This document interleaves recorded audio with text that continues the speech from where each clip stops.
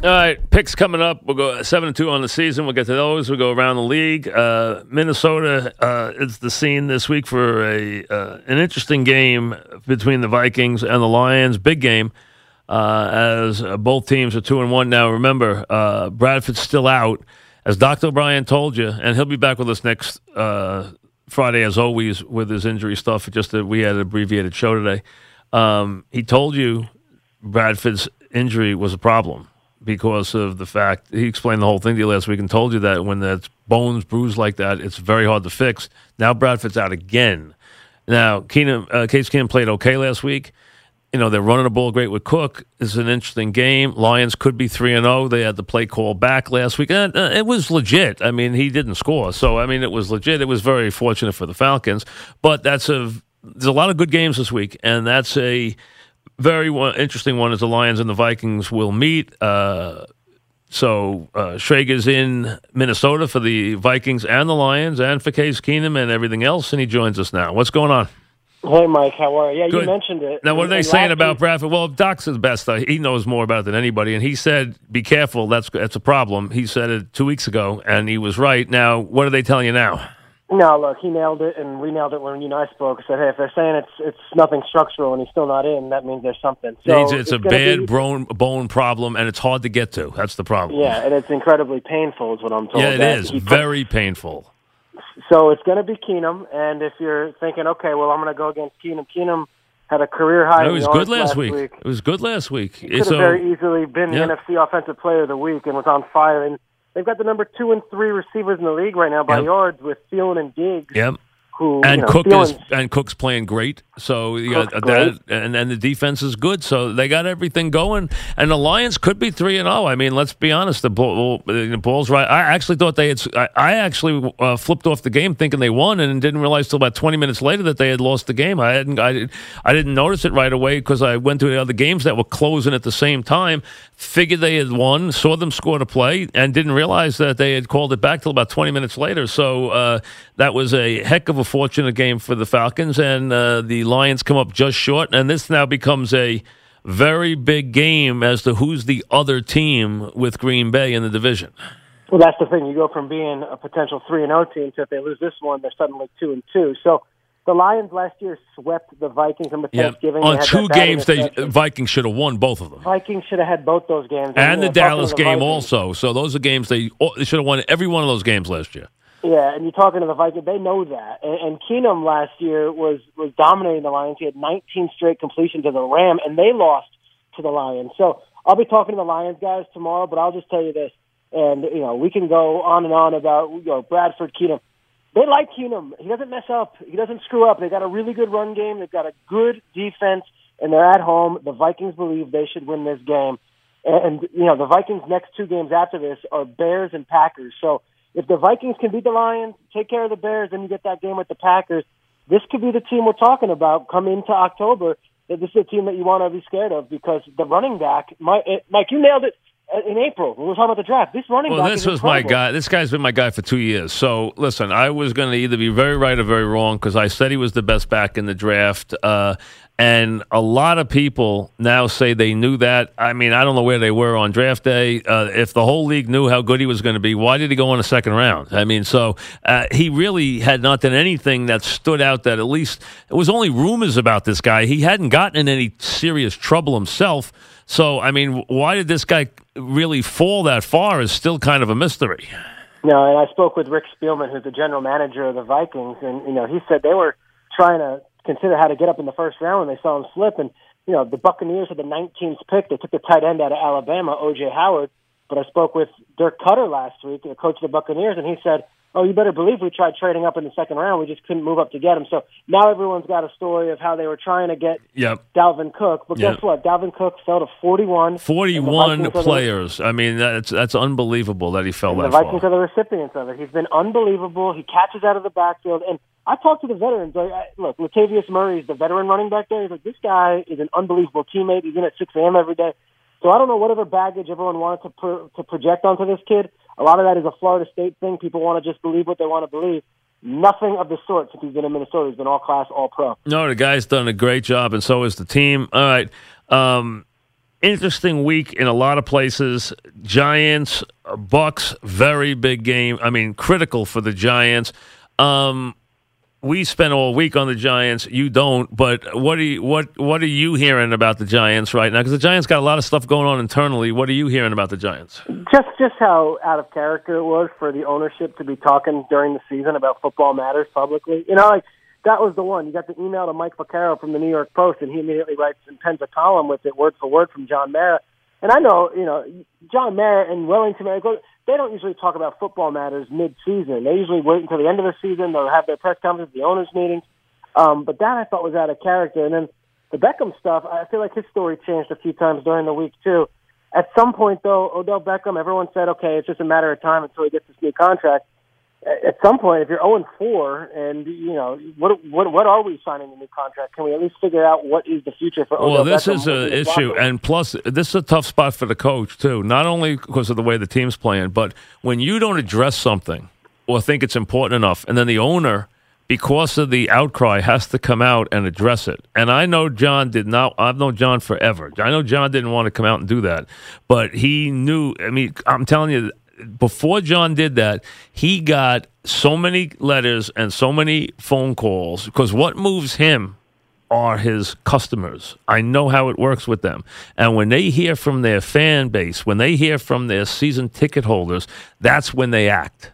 I know how they work. They're like an old grocery store, okay? They're like an old mom and pop shop. That's how they work. They react to the customers, and I guarantee you they got a lot of calls and a lot of complaints about that action, and he reacted to it, and the coach continues to just act like Beckham does nothing wrong, and it's now going to fall on him, and when he has to come back later in the week and say, oh, now I have a plan. Well, now you have a plan. Okay, so where's the plan been? So now he's got a plan in case anything happens. This is an issue, and now discipline is an issue big time on that team. And now they're up against the wall. They have to win this week. It's a must-win. And what Beckham said in the immediate aftermath was so head-scratching. I mean, look, Odell he doesn't is get all it. over the place. He doesn't get He's it. all over the place. You're not talking to a person that thinks about it like you and me and rationally and understands what it looks like. His second explanation, I'm not going to get into what he was saying, but his first explanation was that I give my team a spark. It gave the team a spark, and I do what I do. And it's like, what are you talking about? Come on. Right. Plus, a guy making a comment, I don't care if my team kicks off from the 5. I mean, wait a second. This is a team sport. What do you mean you don't care if your team kicks off from the 5? So, I mean, they have so many issues right now. It'll be interesting to see. Now, I don't know where Tampa is.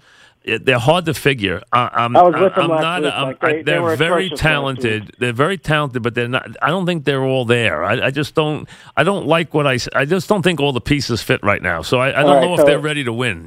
Last week I did their game. Their defense was one of the worst defensive efforts I've ever seen in person. And what the problem is, Quan Alexander, their best linebacker, is out with a hamstring, and Levante David, their best other linebacker, is out with an ankle. Gerald McCoy's battling an ankle injury. Brent Grimes mysteriously missed the game, and they had the flu. So I saw the worst of the worst of the worst of the Buccaneers. That said, a lot of those guys are not going to be on the field Sunday. What's that tell me? I don't care if the Giants are home, away, whatever. That Tampa, I know about 40 people from New York who are flying down to that one, and it's not that I have all these Giant fan friends. I just know it's going to be a Giants home game as far as what the crowd is made of. It's going to be a lot of Giants fans there. No excuse at all not to beat the Buccaneers Sunday in Tampa. Well, they have to. Yeah. And if they don't, you know the numbers. Oh, listen. One team it's not happening. 1990 has done it after 0-4. Plus, their schedule's brutal. I mean, it's not going to happen. Now, you've been on the Redskins and you picked them as your underdog last week, which was a very good pick. Now they have another big one. I don't think they're going to win in Kansas City, but I have to admit, everyone wants to discount the Redskins all the time, that they're not making strides, and then they look pretty good as a team. So, I mean, they smacked the Raiders around. I mean, the Raiders walked in there like they were going to just walk in, name the score, win it 42-28, and go home, get on the bus, and they got their rear ends kicked in that game. Yeah, I mean, the Redskins had more than 350 more yards of offense than the Raiders. And the thing is, with the Raiders, they were doing dancing on the sidelines. Everyone, Derek Carr's doing fake music videos. Everyone's laughing and yucking it up. The Redskins team is made up of a lot of gritty, angry people. I'm talking about Greg Manusky, the defensive coordinator, and Jim Tomsula, the defensive line coach, and Ryan Kerrigan. These aren't guys who are dancing types, and they saw all that. And There's a guy, DJ Swearinger, in the backfield who's a safety, and he's the one who leveled Marshawn Lynch on that hit. He's a first-year Redskin. He's already the defensive captain. He's one of these guys that just is like a throwback to Chuck Cecil or Steve Atwater. He's a scud missile out there. They don't get intimidated by much, and I saw them do it against the Rams. They absolutely knocked around Jared Goff. So can they go into Arrowhead and beat an undefeated Chiefs team on Monday night? I'm not going to pick the Redskins straight up, but I will say this. In the NFC East, in the big picture, they're not an easy out, and I could see them going into Dallas and winning. I could see them going into the Giants and winning.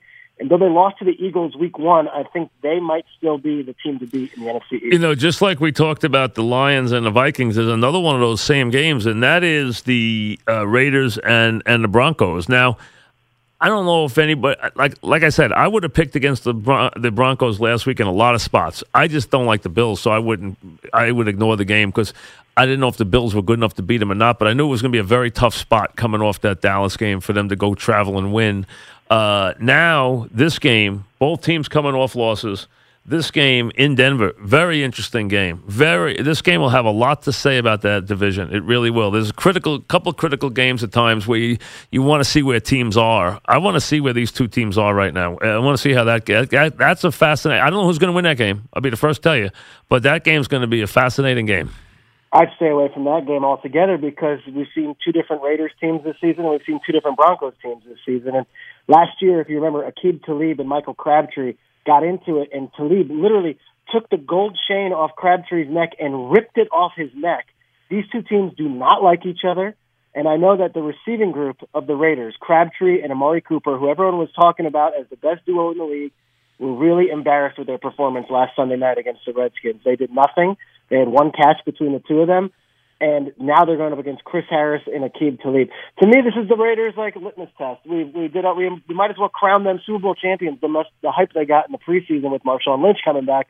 Marshawn Lynch's yardage total has gone down every single week, and this quarterback, I'm not sure he can win a big road game. We haven't seen it yet.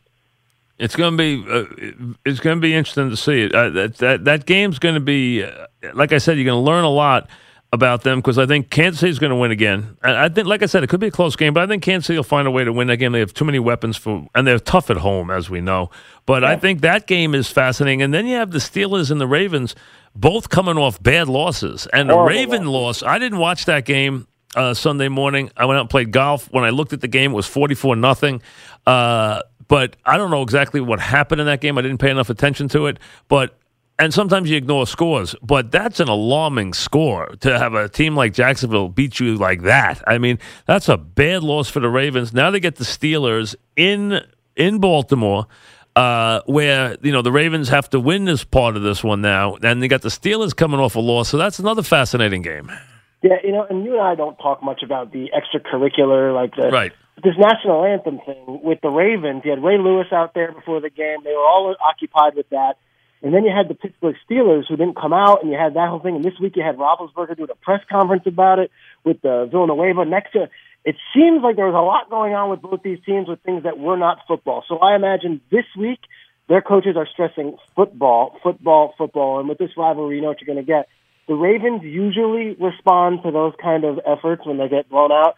Usually Harbaugh gets them to get back up. I think the game is in Baltimore, so I like Baltimore in this one. But both teams had horrendous efforts last week. Horrendous. I mean, that Jaguars game was one of the worst Ravens games you ever see. And then for the Steelers to lose to the Bears, to a Bears team that had one catch from the wide receivers group and just got the ball run down their throats, that was very uncharacteristic too. I would take Baltimore on this one. I think both teams are really embarrassed with how they played last week. Interesting. All right, this week's, if done well, we upset so far. What's this week's upset? I'm going to say one that I'm going to probably be laughed at in a lot of rooms, but I took the Niners against Seattle. We were right. Last week I took the Redskins over the Raiders. You did? I like the Rams to give the Cowboys a game on Sunday. I really do. I think the Rams offense is not a gimmick, and they have had 10 days to prepare, while the Cowboys played on Monday night on the road in Arizona. They only have 5 days to prepare. So I look at the preparation. I know McVay. Can the Rams handle the Cowboy running game? I think they can. I think That's Aaron the whole Donald, game. That's the game in a nutshell. That is the game in a nutshell. If they can't, this game will be 35-20 or 35-17. They've got to slow down first down for the Cowboys. I haven't been that impressed with the Cowboys' run game this year. I feel like they lost Ron Leary and Doug Free, and everyone just assumes it's the same team. Ezekiel Elliott carried the ball 24 times and only had 70-something yards last year. The Cowboys' offense, which was so good last year, with Linehan calling the plays, and I just haven't seen it yet for me to be so scared about them. All right. That's going to be the acid test for the Rams. Have won 2 games they should have won. They beat the Colts. They beat 2 bad teams. And they beat the Niners. And then they lost to the Redskins, who look pretty good. So this is the acid test for them for competitiveness right now. And they also didn't one of the Rams come out and say they were going to win outright. Didn't somebody on the Rams predict Todd Gurley said he was going to whoop the Cowboys. Now, gotcha. I don't know about that. All right, so you got that too to throw into the mix. All right, so that's an interesting one. All right, very, very good. We'll see how that works out. Also, you guys are going to be in, and I'm not dragging you into this because you're a Fox employee, but Fox not airing the national anthem is going to be a big story in all those cities. That they're not. So. I think it's going to be a very big story. I think you guys are going to be right into the middle of it. Well, now it's a political statement, but I mean, listen, they can make it. I want to see what the NFL's reaction is to it. I haven't heard anything yet. And now I know there was a quote from our president, Eric Shanks. I can't speak to it, and I haven't even had our production meeting yet. I'm not sure what the final word is on Sunday. Well, supposedly we got a report that none of the Fox is not airing any of the national anthems this week. Yeah, I'm not trying to drag you into it. You're an employee. I don't want to get you in hot water. I'm not trying to drag you into I'm on the sidelines, though. So last week my assignment was keep an eye open for who's doing it, and I was like, Deshaun Jackson and Mike Evans are on their knees. It's an interesting deal. It's a spectrum I never thought I'd be reporting on, but that's the nature of the job, and that's just what is the conversation. All right, thanks. We'll talk to you next week. Thanks very much. Peter Schrager, that's it. Thank you. I don't want to listen. He's a young guy in the business. I don't want to drag him and then get him in any hot water with Fox. I'll take the heat for this. Let's see how Fox, and it's a political statement Fox is making. They have a right to make it. They paid a lot of money for the games, but what's the NFL reaction? What is the reaction to the fact that Fox will not air the national anthems this week? So that is what we are being told right now, that they will not, as a network, in their games, the Fox games, will not air the national anthem. Back after this.